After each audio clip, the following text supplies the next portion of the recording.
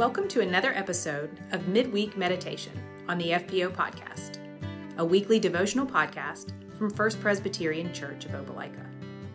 Each week, we take a look at one of the passages from the FPO Bible reading plan and have a devotional conversation about what God is teaching us in it and how to apply it in our lives. For more information on how to join us as we engage the Bible together, please visit firstpresopelika.org.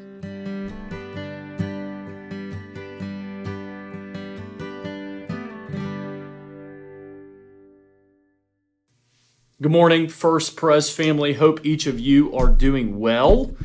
Welcome again to this week's episode of our Midweek Meditation. James and I are here, and this morning we're going to be considering together Psalm 63, which was our reading for this morning, Tuesday, May 4th.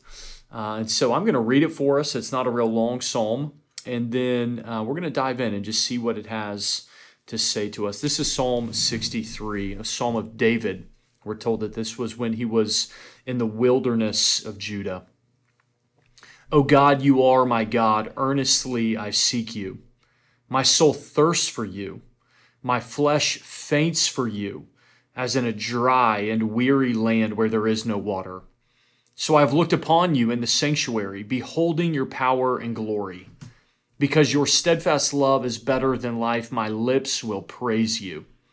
So I will bless you as long as I live. In your name I will lift up my hands. My soul will be satisfied as with fat and rich food, and my mouth will praise you with joyful lips when I remember you upon my bed and meditate on you in the watches of the night. For you have been my help, and in the shadow of your wings I will sing for joy. My soul clings to you. Your right hand upholds me. But those who seek to destroy my life shall go down into the depths of the earth. They shall be given over to the power of the sword. They shall be a portion for jackals. But the king shall rejoice in God. All who swear by him shall exult, for the mouths of liars will be stopped. James, we were talking a moment ago just about how kind of raw David is here, and just kind of an insight into where his heart is. And so share with us just some of the observations we were making, especially just in the first few verses of Psalm 63. Yeah, great question. We see as David is unpacking his heart, as he is writing the psalm about where he is just in this place of deep dependence, deep intimacy. You can read this desire for closeness. You can see that he is genuinely longing for the Lord.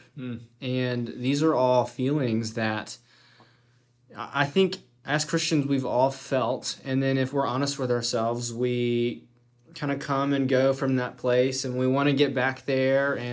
But just reading this, it is such a wonderful illustration of the Christian's heart, of a heart after God's own heart, of Christ's heart. And even in these first few verses here, you just have these wonderful images that when you read them and when you pray them, they really show how close this closeness is with God. David says here, he earnestly seeks, his soul thirsts, his flesh faints, as if he's in a dry and weary land where there is no water. And interestingly, like right before those verses, Psalm 63 explains that it's a psalm of David when he was in the wilderness of Judah. And you and I were talking about, it's interesting how he's in an actual place of wilderness, an actual place where he didn't have all of this food, all of this water. And in that physical thirst, in that physical hunger, the thing he's actually praying is he's saying, no, it's my soul that's thirsty for you. Right? He could have said, like, I'm parched, help me. But instead he's saying, no, my soul thirsts for you, God. Yeah, his physical environment gave him the images to communicate what was going on internally and spiritually. And as I was reading this morning, I've read through Psalm 63 a handful of times and have prayed through Psalm 63 often.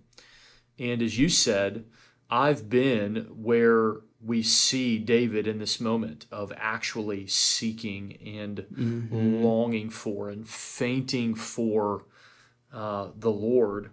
This morning, I was just confessing, I also know exactly what it's like to be on the other side of it. So I've prayed Psalm 63 before. God, you're definitely my God, but I don't know that I'm earnestly seeking you. And I don't know that my soul is thirsting for you, or that I'm aware that it's thirsty for you, or that I'm trying to satisfy my soul in you. Right. And I think that's okay too. I think we see in Psalm 63 an ideal that we should all desire and pursue. Yeah. The goal ought to be that we pray Psalm 63 daily with integrity. But I think it's okay at times to also say, Lord, I want this to be true, but right now it's not. And I think God's okay with that prayer as well. I'm sure if we surveyed the other Psalms, we would see similar type places where the psalmist's heart is not always in this place of utter dependence. And so, as we were discussing earlier, this really is the call and the fight that each of us who follow Jesus are in, to fight for intimacy with the Lord and to fight for hearts and lives that actually long for intimacy with the Lord. You made an interesting observation earlier when we were talking just about how David references his soul multiple times here. Share some of that with us. Yeah, like throughout the psalm, right? We've got it in verse 1, my soul thirsts for you. Then we've got verse 5, my soul will be satisfied as with fat and rich food. In verse 8, my soul clings to you. He is really meditating on his soul, his inner life, that part of him that is connected spiritually with the Lord. And I think it's interesting that right, like I was saying earlier, he's not really praying for more physical sustenance, right? He's not praying to be physically strong or physically full, but instead his prayer is for his soul. I love verse 5. My soul will be satisfied as with fat and rich food.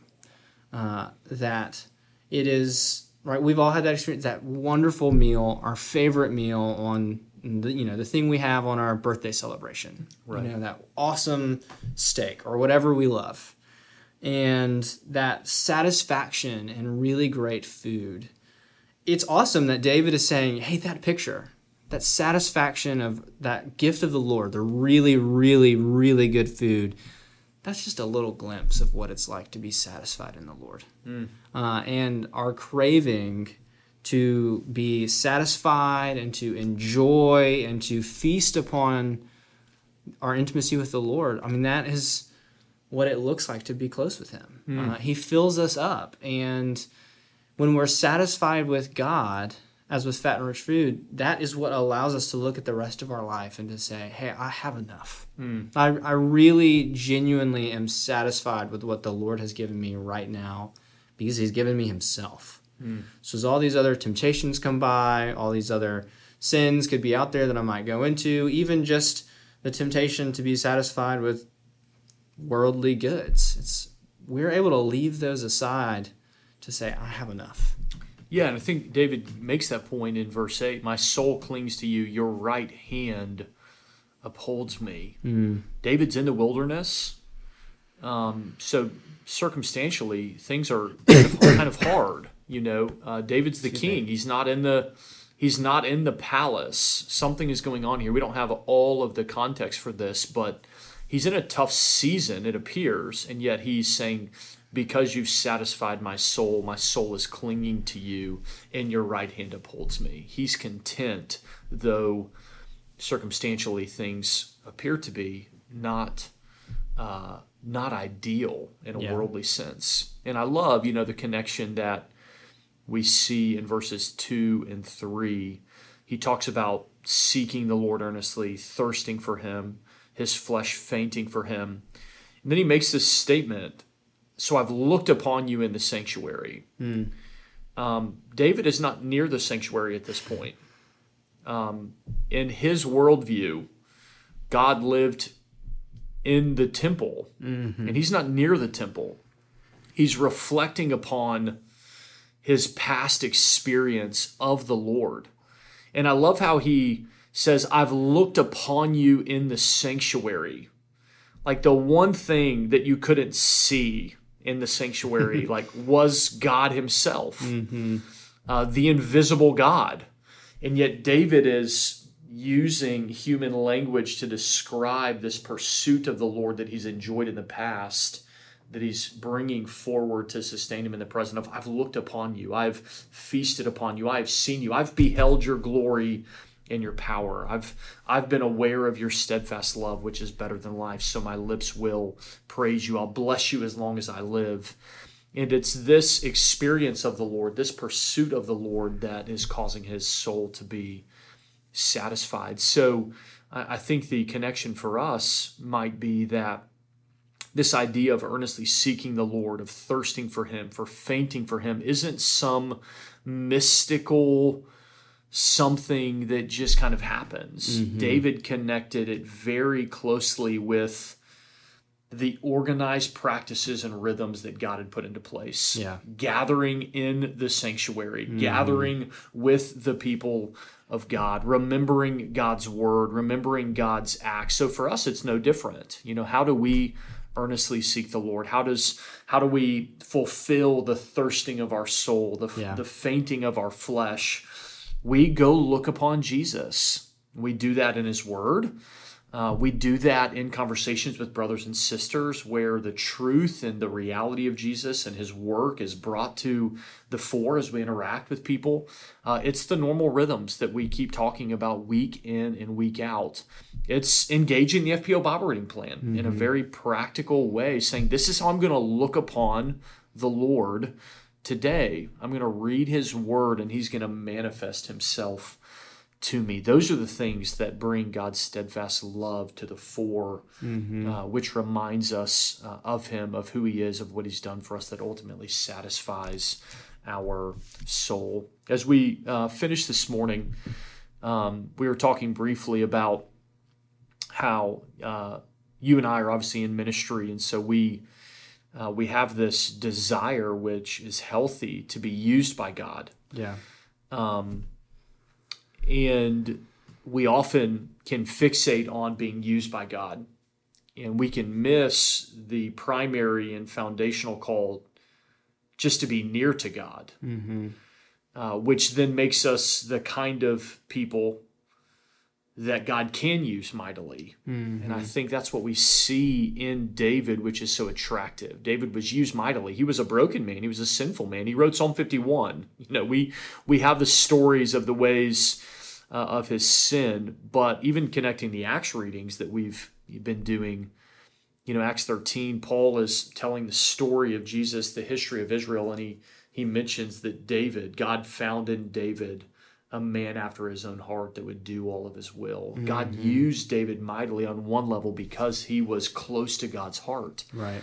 And so I think it's a great reminder for you and me. It's a great reminder for all of us that want to be used by God wherever we are, that step one is drawing near to the Lord's heart. And the more we draw near to his heart, the more he makes us like Jesus, which then makes us useful. It's not, hey, I want to do some great things for the Lord. It's, hey, draw near to me. I'll make you more and more into the image of Jesus, and Jesus is incredibly useful. Jesus will get the glory. And so for us, what a great reminder to keep the first things, the main things, the main things. Draw near to the Lord, earnestly seek him, seek to be near God's heart. He'll make us like Jesus, and then we will be used by him wherever it is. Especially in the wilderness. Yeah, especially in the wilderness. That's exactly right. So we hope that you're encouraged today, wherever it is that you find yourself. Maybe you're in the wilderness. The Lord is there. And so we pray that your heart would be drawn near to him and that he would make you more and more like Jesus. We love you guys. See you next week.